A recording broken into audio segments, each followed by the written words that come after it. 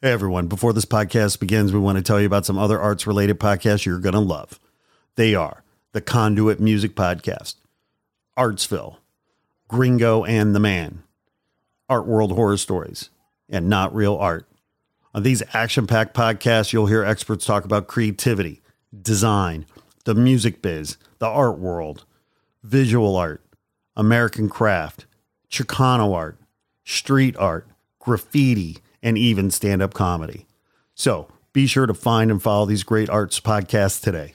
Now, back to your regularly scheduled programming. Warning: the Not Real Art podcast is intended for creative audiences only. The Not Real Art podcast celebrates creativity and creative culture worldwide. It contains material that is fresh, fun, and inspiring and is not suitable for boring old art snobs. Now, let's get started and enjoy the show.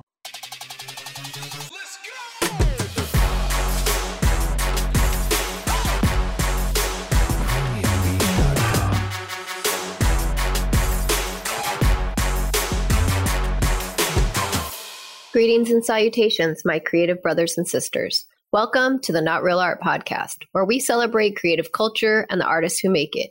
I'm your host, Erin Yoshi. For the month of March, International Women's Month, I'm doing a podcast takeover to uplift women's voices in the arts. In an effort to create the world we want to see and bring equality to the art world, I've kindly asked Man One and Sourdough to step aside this month and allow for myself, a woman of color, to take the reins. To their loyal fans, don't worry, they will return after a month-long sabbatical, refreshed and ready to go. And don't forget to like, subscribe, and comment on this episode to support our work. Now let's jump to it. A little about me. I go by Yoshi. I'm a creative strategist who paints murals. I'm a curator and event producer. I've created festivals and built community-based arts projects for about 2 decades. And I've painted all over the world. I'm a former nonprofit executive, and I've seen the art world from the ins and outs, from the administrative side and as an artist. And I'm going to bring to you some of my favorite women in the creative field to share their knowledge and experience with us. They're brilliant, raw, and powerful, and have a lot to share. Also, if you're in Los Angeles for the month of March 2021, I'm unveiling The Land of We, a solo exhibition unlike any others. It's a COVID-safe billboard exhibition, which will be showcased across Los Angeles. To find out more information and to download the map, go to www.erinyoshi.com. In today's episode, we have Favianna Rodriguez. Favi is the co-founder and president of the Center for Cultural Power, a national organization igniting change at the intersection of arts, culture, and social justice. She is an award-winning artist, cultural strategist, and social movement leader who partners with national organizations and progressive advocacy groups to design effective cultural campaigns. In addition, she is an art printmaker behind the Migration is Beautiful art and narrative project. Favianna embodies the perspective of a first-generation American Latinx artist with Afro-Peruvian roots. She grew up in the working-class Oakland, California during the birth of the internet and in the midst of the era of anti-immigrant hate and the war on drugs. Her art and praxis address migration, economic inequity, gender justice, and climate change. We also have Anne Martin. Anne owns and operates an environmentally sustainable company specializing in contemporary art and state-of-the-art, ecologically friendly prints, Sugar Press. With over 20 years' experience in galleries, curating, publishing for artists, her refined aesthetic and knowledge helps individuals and companies assemble a contemporary, sustainable, and archival art collection. She has strong ties in the contemporary arts community. She offers a unique partnership for artists and companies for promoting charitable activities. She features high-quality, state-of-the-art sustainable prints. Without further ado, let's get into the episode. So we're very excited today to have the amazing Favianna Rodriguez. She's the co-founder and president of the Center for Cultural Power. She's also an amazing visual artist. We also are here with Anne Martin, who's the owner of Sugar Press, but Anne is also an event producer, a curator, and all-around powerhouse in the arts here in Los Angeles. So I'm super excited to welcome them to the Not Real Art podcast. So Favi, I'd love to kick it off by just asking you some questions. I feel like you totally break the mold for artists, for entrepreneur, And I wonder, your art has a beautiful social justice undertone and messaging in it. It's actually very clear in your work. And was it always that way, or did you used to do art that was different before? Since I was a kid, art for me has been a way to express myself and also to really delve into my imagination. I was growing up in Oakland, California during the 80s and 90s, and I was witnessing firsthand the impacts of the war on drugs. The government was putting crack and cocaine in our communities. Oakland was one of the most dangerous places to live in.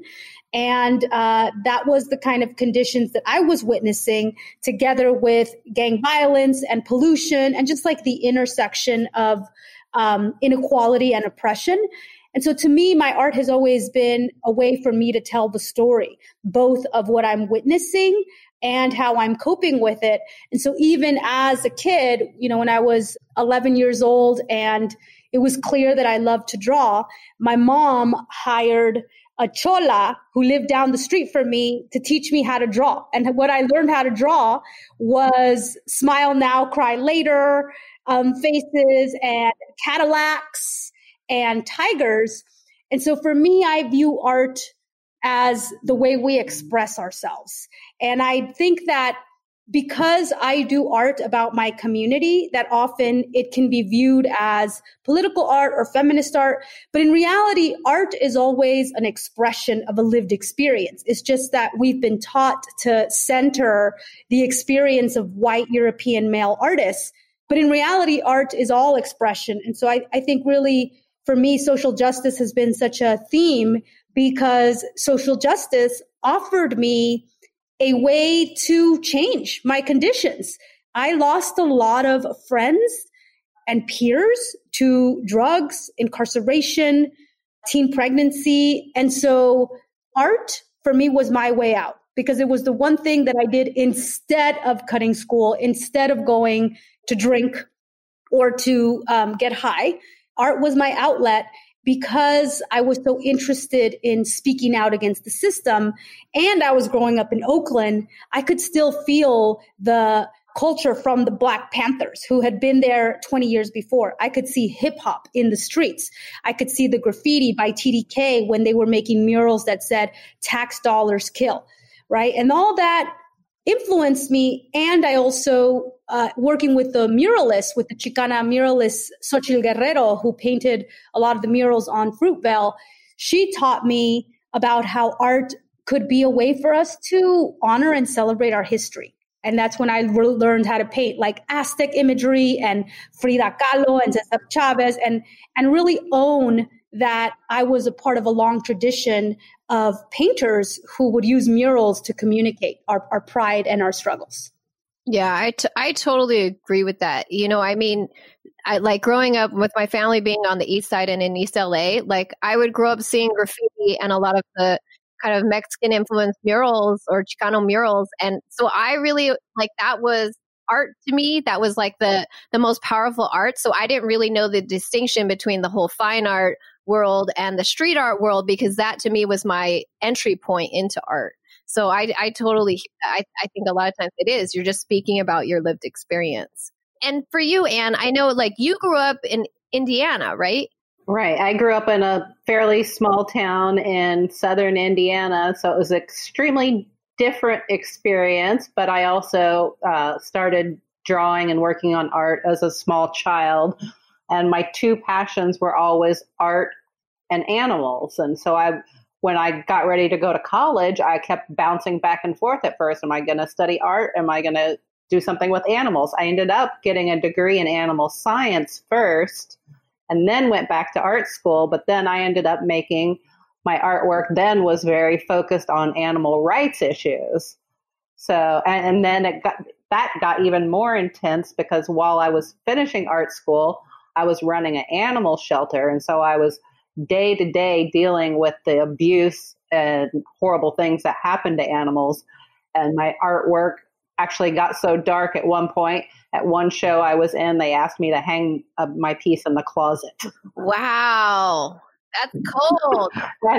But I said yes, because this closet was perfect. It was this closet that was painted black, and we took the door off of it and hung my art in there. And it was actually the perfect setting to have to go into this little dark room and look at something that made you wake up and pay attention. Okay, so it was fitting. So you Yeah, felt like it it was was. fitting. Okay, Yeah. okay. So, and when you were in Indiana, you also worked for Christie's, right? That was actually once I had moved to LA. As soon as I moved, yeah, I didn't know that. Yep, I did run a gallery in Indiana before I left, but that was the university's gallery, and we did rotating shows. Once I first moved here, I worked for a publisher named Edward Weston, and he was also a huge collector. He had at one point, he had the world's largest Picasso ceramic collection, and so I dealt with Christie's and Sotheby's a lot dealing with his collection. Wow. And what did you kind of take from that experience that maybe has influenced what you do today? It did teach me a lot about the right and wrong ways to publish limited edition prints and being sure that you're very consistent with your edition sizes, keeping track of your artist proofs and your publisher's proofs, the right way to document all of those things. There's a little known law that the state of California actually requires you to send a certificate of authenticity with any limited edition art. So, I just got a wealth of knowledge about the right ways to do things. And then I sometimes saw the backside of the wrong way other people did things and learned things not to do. Yeah, I feel like I've learned a ton from you. I know that I have made some mistakes early on, and I really appreciate working with you because you've definitely shown me the ropes on that.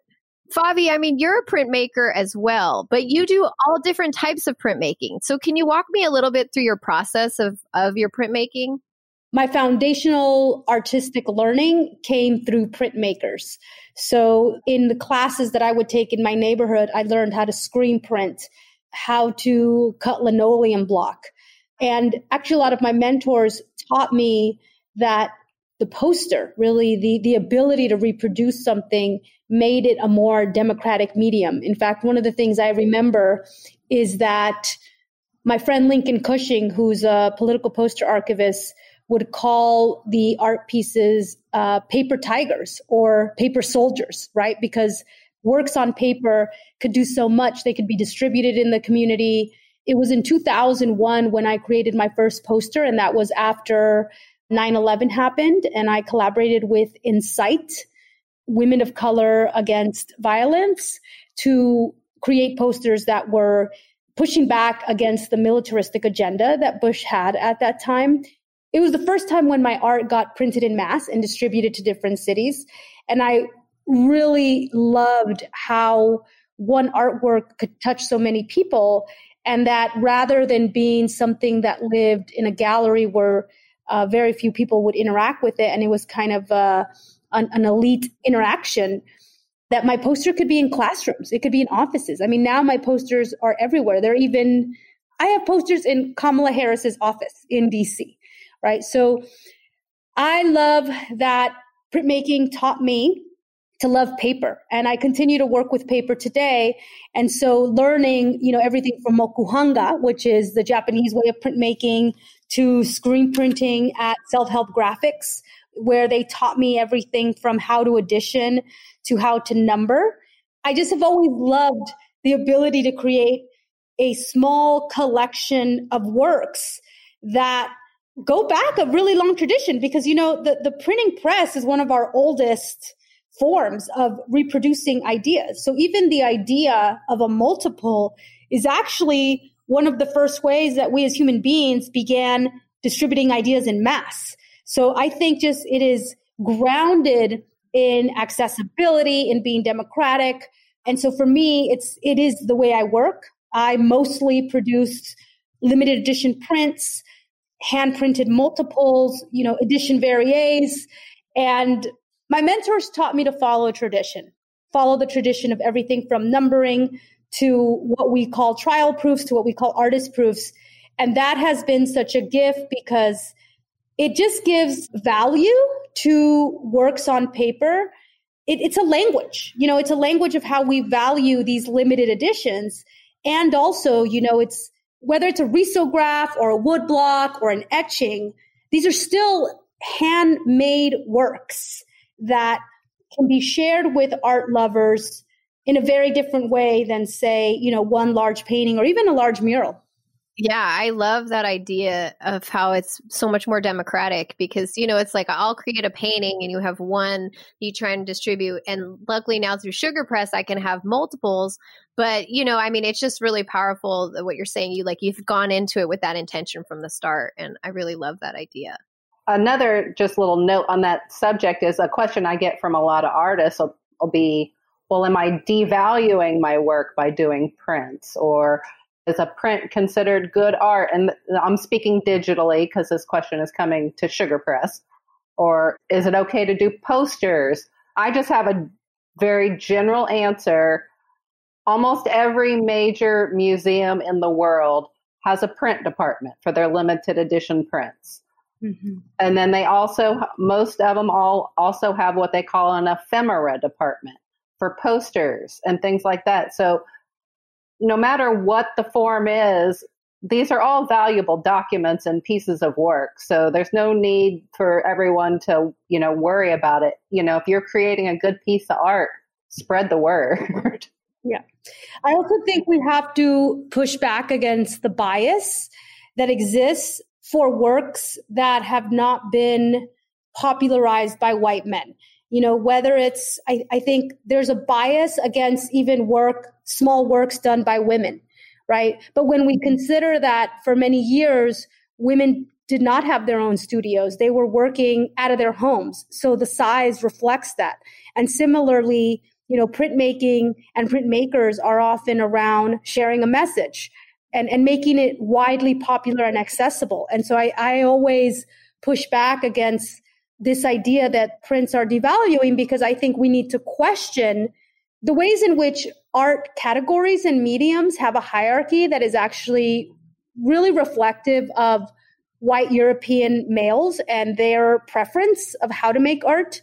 And I also believe that as artists who represent marginalized communities, we absolutely need our art to be out there. It has to be in classrooms. You have to have kids interacting with this.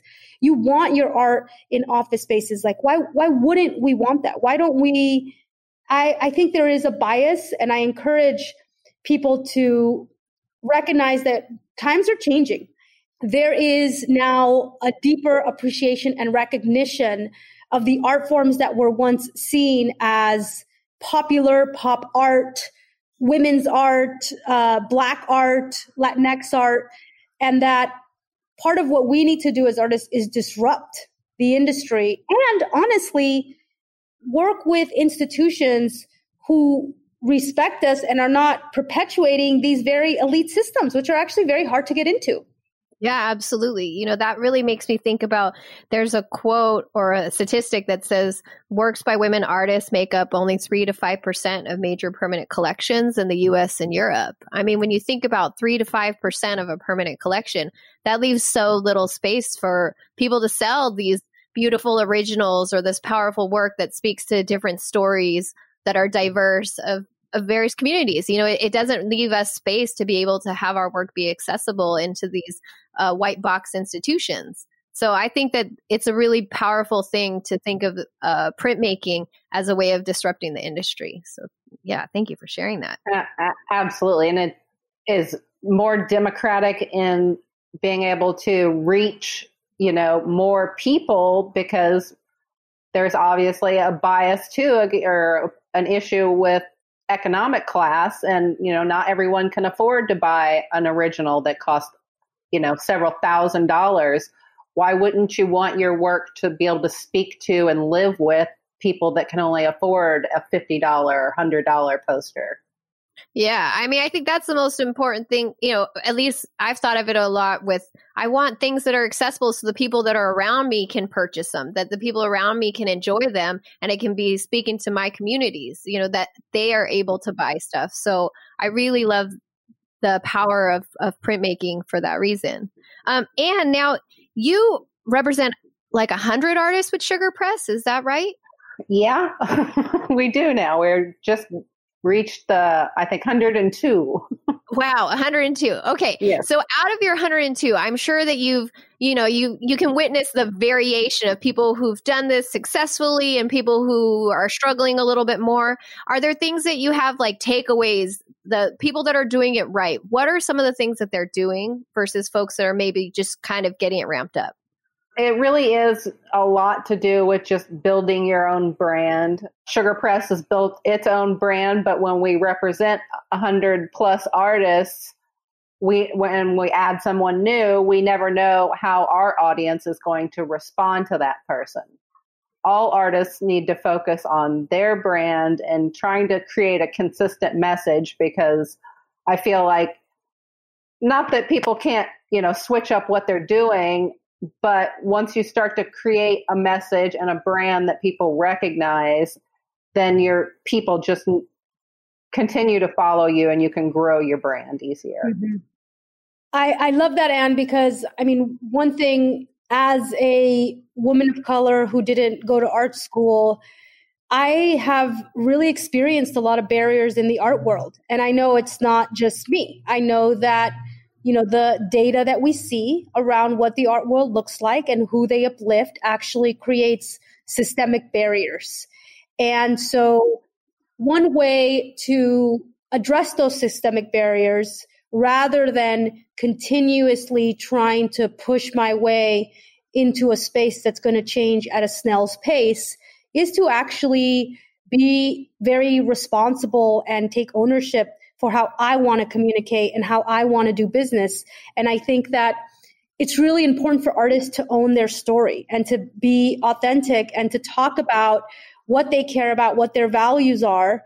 Unfortunately, the Western male-centric, white male-centric art world sort of has this notion that if you're, quote, political, but all art is political. It's all reflecting a lived experience. But I believe that the more the artist actually is able to articulate their values, why they make the work they do, that's how you build a real relationship with your followers.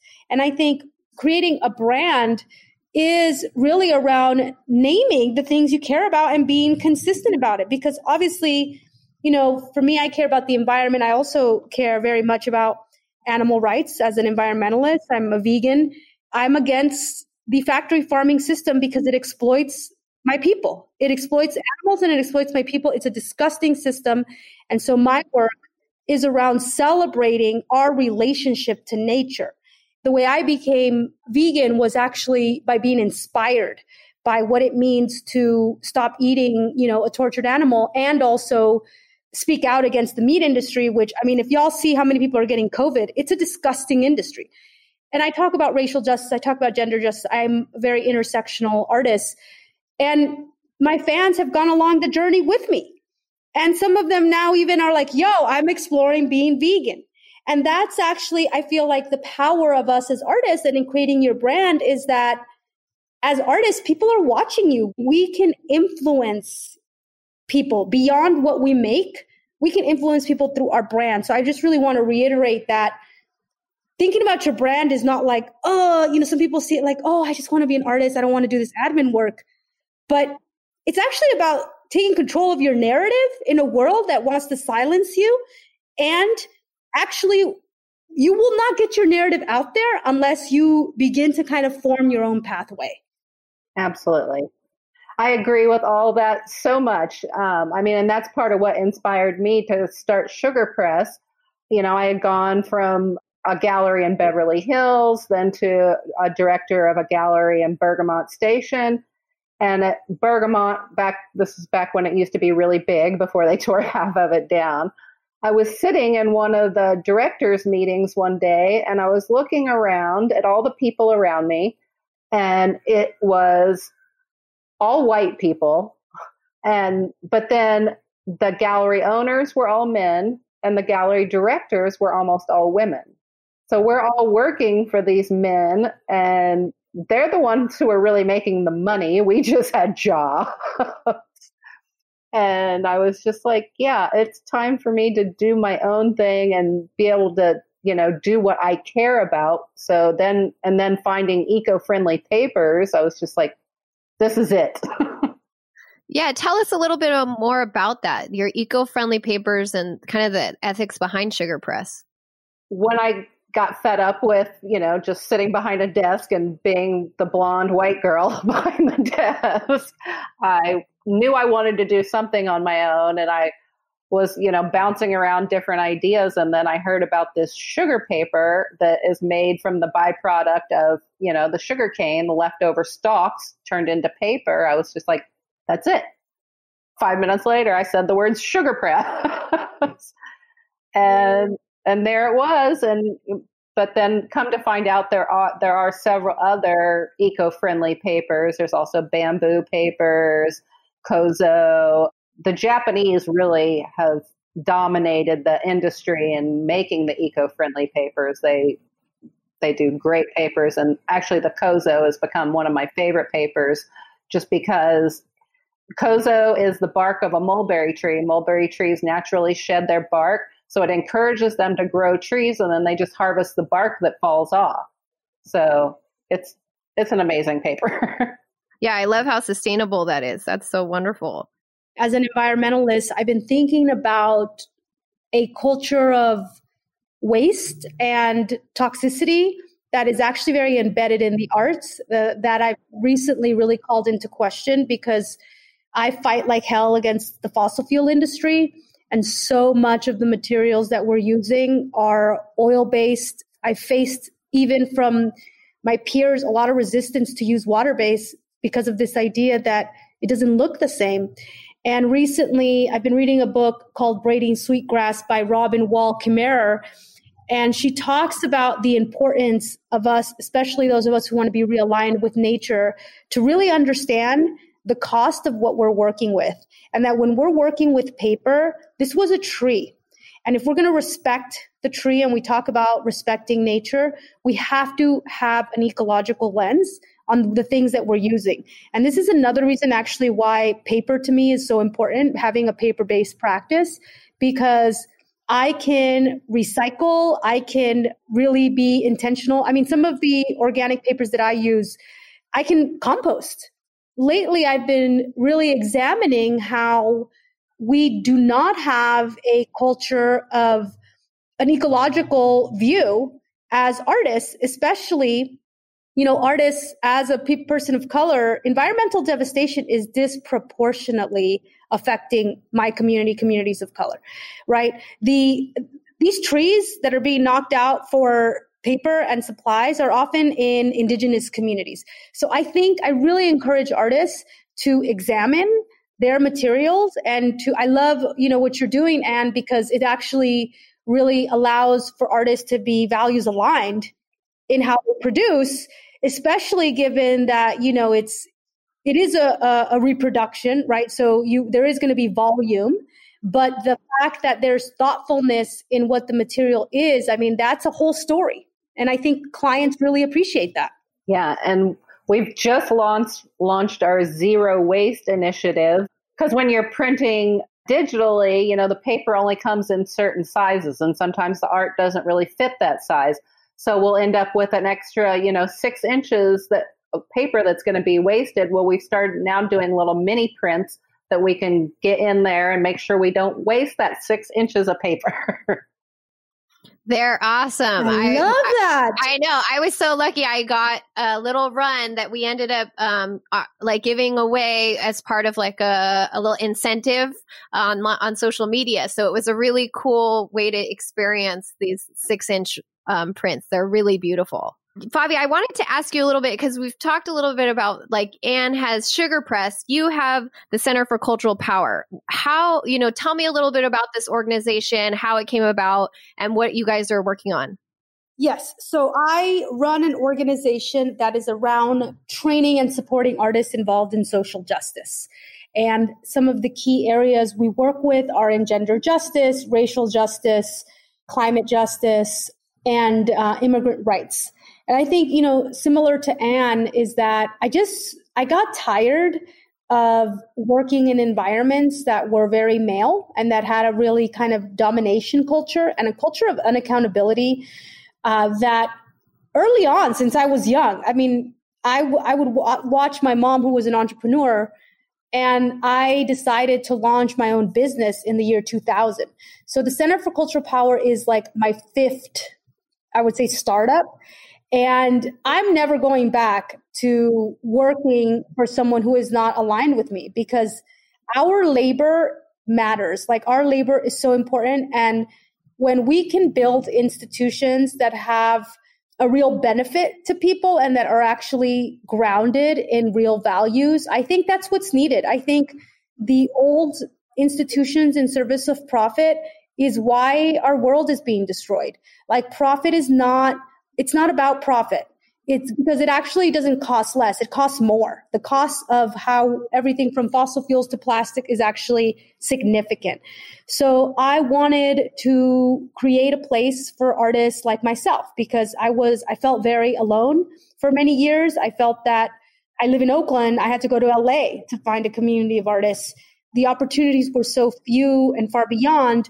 And I wanted community. I wanted a place that could actually say, hey, you care about racial justice.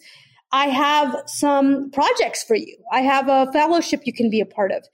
And also, as an artist, I believe artists need to get paid. I think that we live in a culture of artist exploitation. It is so bad, because the Western notions of artists have made us believe that we're going to get discovered.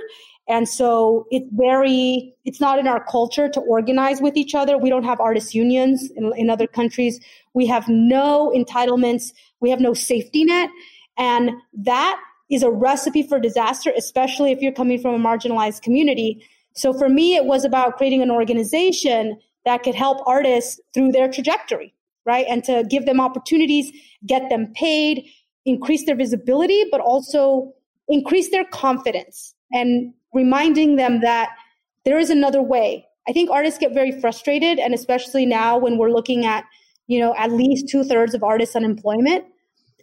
These institutions, where are they? Where are they now when we need real economic relief? I mean, it's such a shame to me that in the richest country in the world, it's so hard for these artists to get relief. And I'm really hoping that this leads to more social impact organizations and businesses. And, in addition to having my nonprofit, I also have my own studio business. And that, I could say, I think the awesome thing about having your own business, because as an artist, all artists should create their own business. I could hire whoever I want to hire, right? My team is all women, mostly women of color, badasses, right? I love that. I love the power in making decisions about my practice and giving people health insurance, giving people retirement. Like, that to me is very powerful. And the way you grow that, I'm very much about encouraging people to build wealth, because the only way you're going to be able to affect change is by being able to pay for the things that you want to do. And so you need to build wealth. And the way you build wealth is by figuring out a way to have a flow of capital, so that you don't have to be waiting for the white curator to come discover you and take 50% of your work. Yeah, that's a myth. The whole idea that you're going to be discovered and you're just waiting. Whoever's waiting for that person to discover you, you're going to be waiting for your entire career, because you got to make things happen. Nobody's coming and knocking on your door, giving you your dream project. I mean, maybe it happens to a few, but almost, I don't think I've ever met anybody that it's happened to. It's like, you got to get off your butt and make things happen. I think that says so much. I think that whole idea of starving artists is just like asking for exploitation, or the idea of, exposure bucks is, you can't pay your rent with that. So I love the idea that, the philosophy behind it, that believe in paying artists, believe in building wealth for us, because all of that, benefits packages, all of that is so powerful, and it really is a long-term thinking. So I think that's really powerful. And definitely we need a new WPA, we need some sort of infrastructure, the Works Progress Administration. We need something that can help us build in this next coming out of COVID time. So I think that I'm super proud, because I've seen you for many different organizations. You are definitely a serial entrepreneur. Can you even just list a few of them? Because some of them are still around, right? You got Eastside Arts Alliance. Yeah. How many of them have there been? Yeah. So I co-founded the Eastside Arts Alliance, and that was in 2001. And that now we have a building with 60 units of affordable housing and a cultural center. I also co-founded Tumi's Design Studio, which no longer exists, but that was one of the kind of first people of color studios and web development firms. I co-founded Presente.org, which is now one of the largest online Latino engagement portals. And it's about petitions to activate Latinx folks to take action. And the Center for Cultural Power, I mean, my business, there's a few other small ones, which, you always have failures, which that's okay. I know. I wonder how many URLs you've really bought and just oh my God. And then thinking that you're going to build some. Yeah. I actually like to think because, for a long time, I had an internal battle, which is that I was like, wow, I have to run a business and be an artist. Can I just be an artist? I think I was falling into that narrative.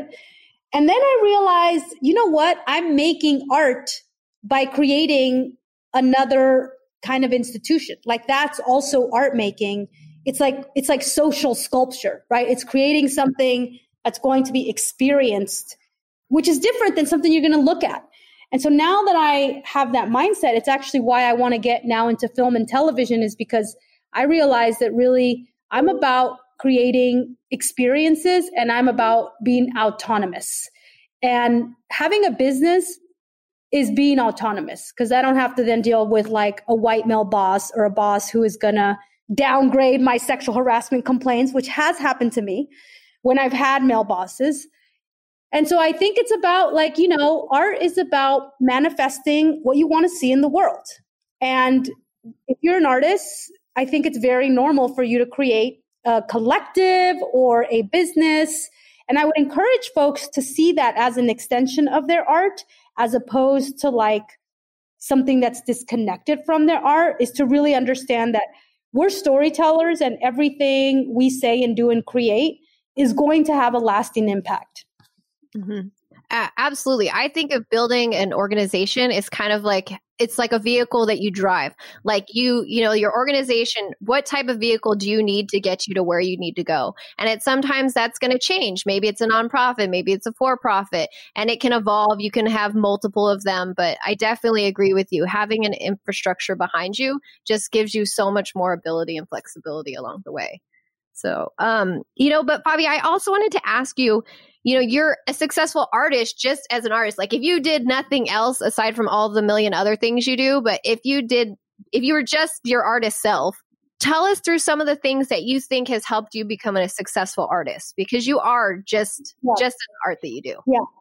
I think that one of my successes has been to be able to be persistent and disciplined with my work. And in many, many occasions, I could have gone to that party. I could have, not spent 5 hours in the studio. But I really learned early on that to be an artist is a real commitment to your practice, even when you don't want to do it. So I think the consistency, I really believe it to pay off, because in the monotony of the everyday things that you do, you build mastery. The other thing that is that I really lead with my imagination, and I am not bounded by what people think is politically feasible or economically feasible, right? And so in many occasions when, for example, I've been pitching a project, I really think about the big idea, right? So to me, a big idea is I want to make stories about abortion that are positive, right? I want to create content and art that is about consent. And right now we can't turn on the TV and see consent. It's just not reflected back. But that doesn't mean that I can't dream big. And when I lead with a big idea, it allows me to be imaginative. And I think that so much about what limits us sometimes is that is that the dominant forces will say no because they don't want to release their power. But when you're able to say, hey, what does it look like for in 10 years to have the major museums change their collections, right? To have gender equity. If we're not rolling like that, I think it's just we are allowing for the dominant culture to set the tone of the conversation. And so in many ways, I have challenged people. When I've collaborated with art institutions, I've said, hey, not only can I show my work, I could lead a workshop. I can work with a local organization and we can have an engagement with local immigrant youth. And then I'll be like, and who's on your board, right? What are you doing? Why is your board all white? Have you guys taken anti-racism workshops? If not, why not? Should I target y'all with a petition? Maybe I should. And then before you know it, they have a racial equity program. They get with the program real quick. So I just think that we can't settle for the crumbs anymore because the what's in front of us is too significant. We know from environmentalists that we have about 10 years and maybe now less to dramatically change how we're using energy. And that means we need to tackle capitalism and patriarchy. So I just have always been very bold and trying to find a way. And actually my organizer mentors taught me that. They were like, there is always a way, but you have to be able to be courageous, to name it and to find the pathway through. It's led to a lot of success because, it means that we might start in A, but then little by little, I propose more and more. And before you know it, we're at E, and then we just keep going. That's one thing. And then the second thing, well, that's actually not one thing. That's many things. And then I think just being your own advocate and really celebrating yourself. So I celebrate my wins. When I get a gig, I talk about all the time that I have spent on it, that I'm proud of myself, what this means to me. And in celebrating myself, I create a culture for other people to also celebrate themselves. And I think that especially as cisgender women, we are taught from the moment we're young to be very small and not take up space. And the problem is that in a culture that constantly tries to invisibilize you or make you just about, how cute you are or how you look, you got to actually be confronted. You got to be offsetting that by celebrating yourself, talking about what you do. So I've become more and more vocal about my values, but also how I'm changing, how I'm transforming. That also means speaking out about my abortions. It means sharing my story of when I was in an abusive relationship. It means sharing my journey when my father died, my veganism journey, right? I just have learned that storytelling is so, so important. And that when you tell a story, you're also allowing for folks to have a kind of a close, intimate relationship with you, because the power of stories, like we know, it is the power of art. Remember, we're human beings. We've been telling stories since the beginning of time. We do it through our images on the walls. We do it through all that. It's how we relate as humans. And so I very much, whether it's, posting on my Instagram or writing the description for my art, I always tell a story. And that leads to opportunities because before you know it, people are like, I saw this, I read this, I heard you speak here. And that has just opened a lot of doors for me. Yeah, absolutely. I mean, I think when I follow your brand or I look at how like you're a personality in itself, aside, like you as your artist self and your brand are a personality. And I just feel like it's so powerful because you're willing to be so vulnerable and open that I think it allows other people to feel brave enough to do that as well. Like through your liberation, you liberate others. And I think that that's really amazing. And that's why I love celebrating, your social media, because I feel like it's a way that I not only get to keep up with you, but also that I get to follow along in your journey. Yes. And I want to ask you work with a huge variety of artists. So some of them that have strong brands and some of them that don't, how do you end up sharing so many different stories? And the ones that are the very successful with their brand, what do you think that they're doing versus folks that maybe aren't? I think it just has a lot to do with believing in yourself. I think that even just the word branding intimidates some artists. And so then I have to reiterate, okay, I take back the word branding. Don't think of it as a brand. But yes, it's just believing in yourself and celebrating the work that you're doing, because that's all that branding is creating who you are and your identity in your artwork. It's, you don't have to think of it like you're trying to create Pepsi and make sure the whole world knows about you right now. It doesn't have to be exactly like that. But yeah, for the ones who have been more successful, I think it is just the fact, it's probably a lot to do with self-confidence. And a lot of times for women, that doesn't come to us as naturally. So, we need to remind ourselves that we have it and we can share it. Right. And I mean, I think that's super powerful because we are taught, especially, I feel like in Asian culture too, like we're taught to be docile. We're taught to play small. And so I had to learn along the way how to stand up for myself, how to advocate for myself. And even it's still a challenge for me. I consider myself pretty outspoken, but it is still a challenge for me to do because I wasn't culturally brought up that way. And so, yeah, I totally, that really is, resonates with me. And I would ask you too, for artists that want to work with somebody like you, what are things that you look for, in people who want to start printing with you? So it varies a lot. At bottom line, it comes down to how much I love the work, honestly. But there's so many factors, Obviously, everyone wants to sell some of their art and make some money. So we want to try to sell and make money for all the artists we work with. But I definitely take risks. I've taken artists on, just to use Instagram as a baseline. I've taken on artists that had 200 followers and managed to still sell their work just because the piece spoke to our collectors. So there is unfortunately no one formula that I can give to people, but we're just open to anything that we like at Sugar Press, and also, anything that artists that also believe in our agenda of the environment.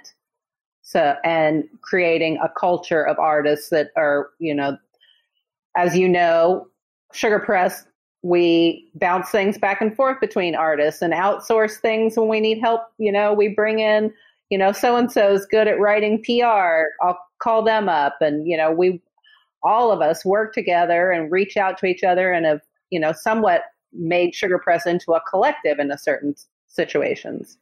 Mm-hmm. And like folks that you feel like that you are working with, obviously, like we're saying, there's kind of a range, but do you have any tips for people like that are trying to sell work on their own, or even people that are even on your roster, they're trying to sell? Are there things that you would say would be tips to help people be more successful at it? Always making sure any images that you share, that you're sharing high quality images. That is obviously the one key. And I see lots of artists who aren't able to take a good photo of their art, and that's got to be the one just killer. I mean, if you got to show people a good picture, you got a good painting, we need a good picture of it. I'm totally guilty of that. I know you sent back some of my images. You're like, stop your phone, okay? Get a camera and shoot it in good light. Well, actually, if you have one of the new iPhones now, you're in good shape because those cameras are great. I was like, oh gosh, you were totally speaking to me on that. I think one of the most important lessons I learned was to document my art. Like real good photography, because here's the thing. I mean, I've now been making art for 20 years, and there have been many occasions where I sold out work and I had not adequately photographed it, or I just hadn't photographed it for high-res reproduction. And so early on in my career, I started hiring photographers to shoot it, because me learning a new skill was a lot. And I just realized that if I could, every 2 weeks, I make a lot of art. I just take a bundle, and it is such a great process because not only then do I have a record, a high-res record of something I made. Remember that when you are gone from this planet, your art will still be here. And you need those high-res photos. You need a record of what you have made because it is the documentation of your life's work. And so now, I have a record. I'm able to put it on my website. I'm able to put it on IG. I'm quickly able to put it on my online store. And I'm able to reproduce it, right? It's just so important. And I would say if there's anything you may want to invest in, it's in good photography, high-res photography of your work as soon as you finalize it. Yeah, totally. I'm lucky enough that I took one of Favi's workshops and she shared with us her archive, which I got to say, I've never seen one like it. It's amazing, because not only do you know where like every piece is at any point in time that you have out, who bought it, where it's sold, is it documented, is it not, the status of the piece, like it blew my mind and it actually helped me create my archive. So I'm super thankful to you because I feel like your structure is something that I feel like, that is one of the powerful art forms that you have is like the all the sort of backgrounds, administrative things that you do that like really add to, I feel like, your success, which is so admirable for me. And I guess in that too, Favi, you're super successful at selling your work, so you have things like an archive. Are there other things that you do that you feel like really help you? Because I've actually gotten to see some of the steps you do with like your social media and stuff like that. Do you think you could share some of that? I think that it's very important to have systems, right? To be in a regular practice of all the different steps that your artwork goes through. So as a printmaker, I go through a curation phase of my prints where I sign them, I edition them, I send them to get photographed, I write a description about them, I title them, and I input them into my spreadsheet. And that spreadsheet includes everything from size to who helped me print it, to the medium, to the paper, so that I have very robust record keeping. The other thing is that I think systems also means for your social media. So because I spent the time writing a little description for my art, I can now use that easily in social media. I could say, hey, check out this new body of work, pop in the description I did. I have my JPEGs ready to go because I got it photographed. And so I also spend a lot of time in thinking about how do I want to deliver my content to my audience? What do I want to say? Right now I just released a whole series about people affected by COVID. And I myself, my art is a way for me to process the death and how it's just awful. And so I always try to stay engaged in the news and just so that the stuff I'm talking about is relevant because people not only, want to look at art, but if your art is connected to what's happening in the times, this is what Nina Simone said. We help people process and understand what's happening. So systems around posting, I look at my insights, I look at what kinds of posts get more interactions than others. For my online store, I keep good inventory. I have a good sense of how my pricing needs to change. I'm constantly, thinking about, okay, I've had these prints kind of sitting here for a long time. They haven't sold. What might I do differently? Do I talk about them differently? Maybe it's unbelievable, but I had no idea that if I'm holding a print and I show my face on Instagram, that makes it sell way faster than if I just show the print itself. It's fascinating. I'm sure you have figured that out, Anne, is you just hold it. The moment you have any kind of human element on it, it is. It's like it's a game changer. And descriptions as well. We start tracking descriptions, and while I believe most people on Instagram don't read, the people who that piece catches their attention, then they do read, and the description can help lead to a purchase. Yeah. So there's, I have strategies for communications, right, which includes also my email, right? How am I communicating to my email list, to my Instagram, to my Facebook. Facebook has a very different audience than IG. I have processes around how the prints move in my studio, even where I put them. Because I got to tell you, sometimes I've sold stuff and I'm like, where the heck is that at? So I realized that I need to have organization in the physical as much as online. And then third, I would say on my production. I have I keep a production calendar.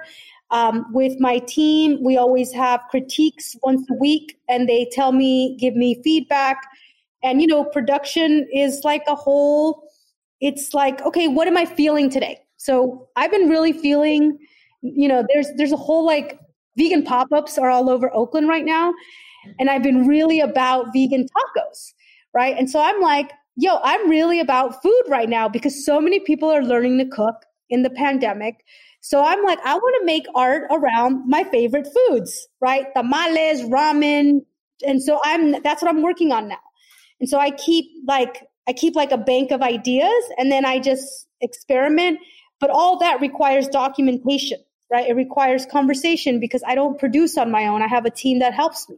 So then we know, okay, we need to order the paper. We need to allocate a few days to carve this lino. We need to do a test print. We need to approve the colors. So that's just, I encourage people to even do something as simple as a spreadsheet around, design, feedback, production, final curation and documentation, and then launch. It's like when you develop a rhythm like that, you can juggle, for me, I'm juggling at any given week, 10 or 20 new works. But because they're prints, they're different designs, of course, but it's still they have a rhythm, last year, a lot of my prints were about the pandemic, the economic crisis. And now I have a lot of prints about winning because we won the election.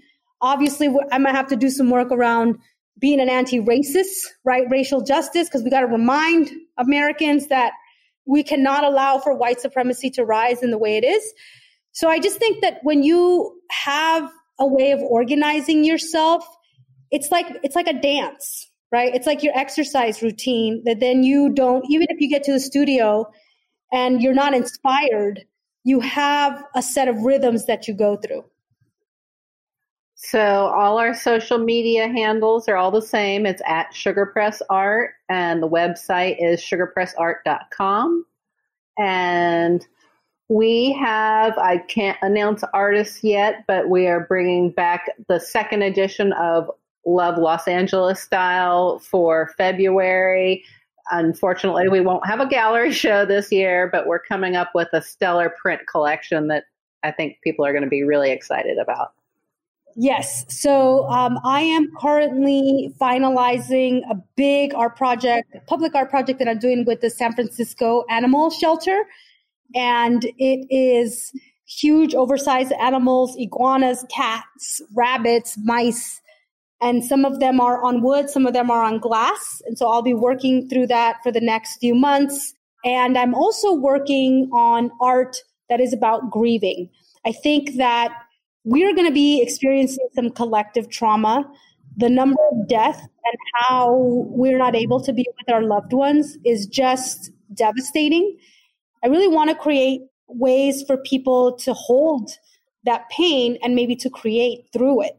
So that's something else I've been focused on. And soon I'll be releasing a downloadable coloring book that's about visualizing the future that we want, right? Because I think it's not enough to say we don't want these white supremacists running our country. We need to also talk about what we do want. We want a future in which all children are safe and they can thrive, right? And especially when you're working with kids, kids don't necessarily understand the complexity of the political system, and they actually don't have the ability to vote. So how can we ground them in a vision for the future, which they are going to be able to create? And so I've been kind of geeking out on the coloring book thing. I think that right now, as people are doing remote schooling, they need more tools. So I would encourage a lot of artists, actually, that this is the time to create things for parents, families, teachers. Just get it out there, because I think there's a tremendous need for art-based activities that help us hold the complexity of the times. Absolutely. Absolutely. That's so powerful. I'm working on a piece about grieving right now too. And I totally agree. It's really the time we need a way to process through what everybody's feeling right now and a way to collectively heal. So I think those are beautiful examples. I'm always so blown away with both you guys and everything that you do. I love both of you. I'm so thankful that you came on today. Thank you so much for letting me pick your brains. I had more questions, but I will always call you guys and ask you and pick your brains at another date. So thank you guys so much for your time. Thank you for being here on the Not Real Art podcast. I love you guys and talk to you again soon. Yes. Thank you so much. Thank you. Bye. Bye. Hey there. Thanks for tuning in. Please be sure to like this episode, write a review, and share with your friends on social. And if you haven't already done so, please press the subscribe button and follow us on Instagram at Not Real Art World. If you're an artist, be sure to apply for our 2021 artist grant at notrealart.com. Sourdough out.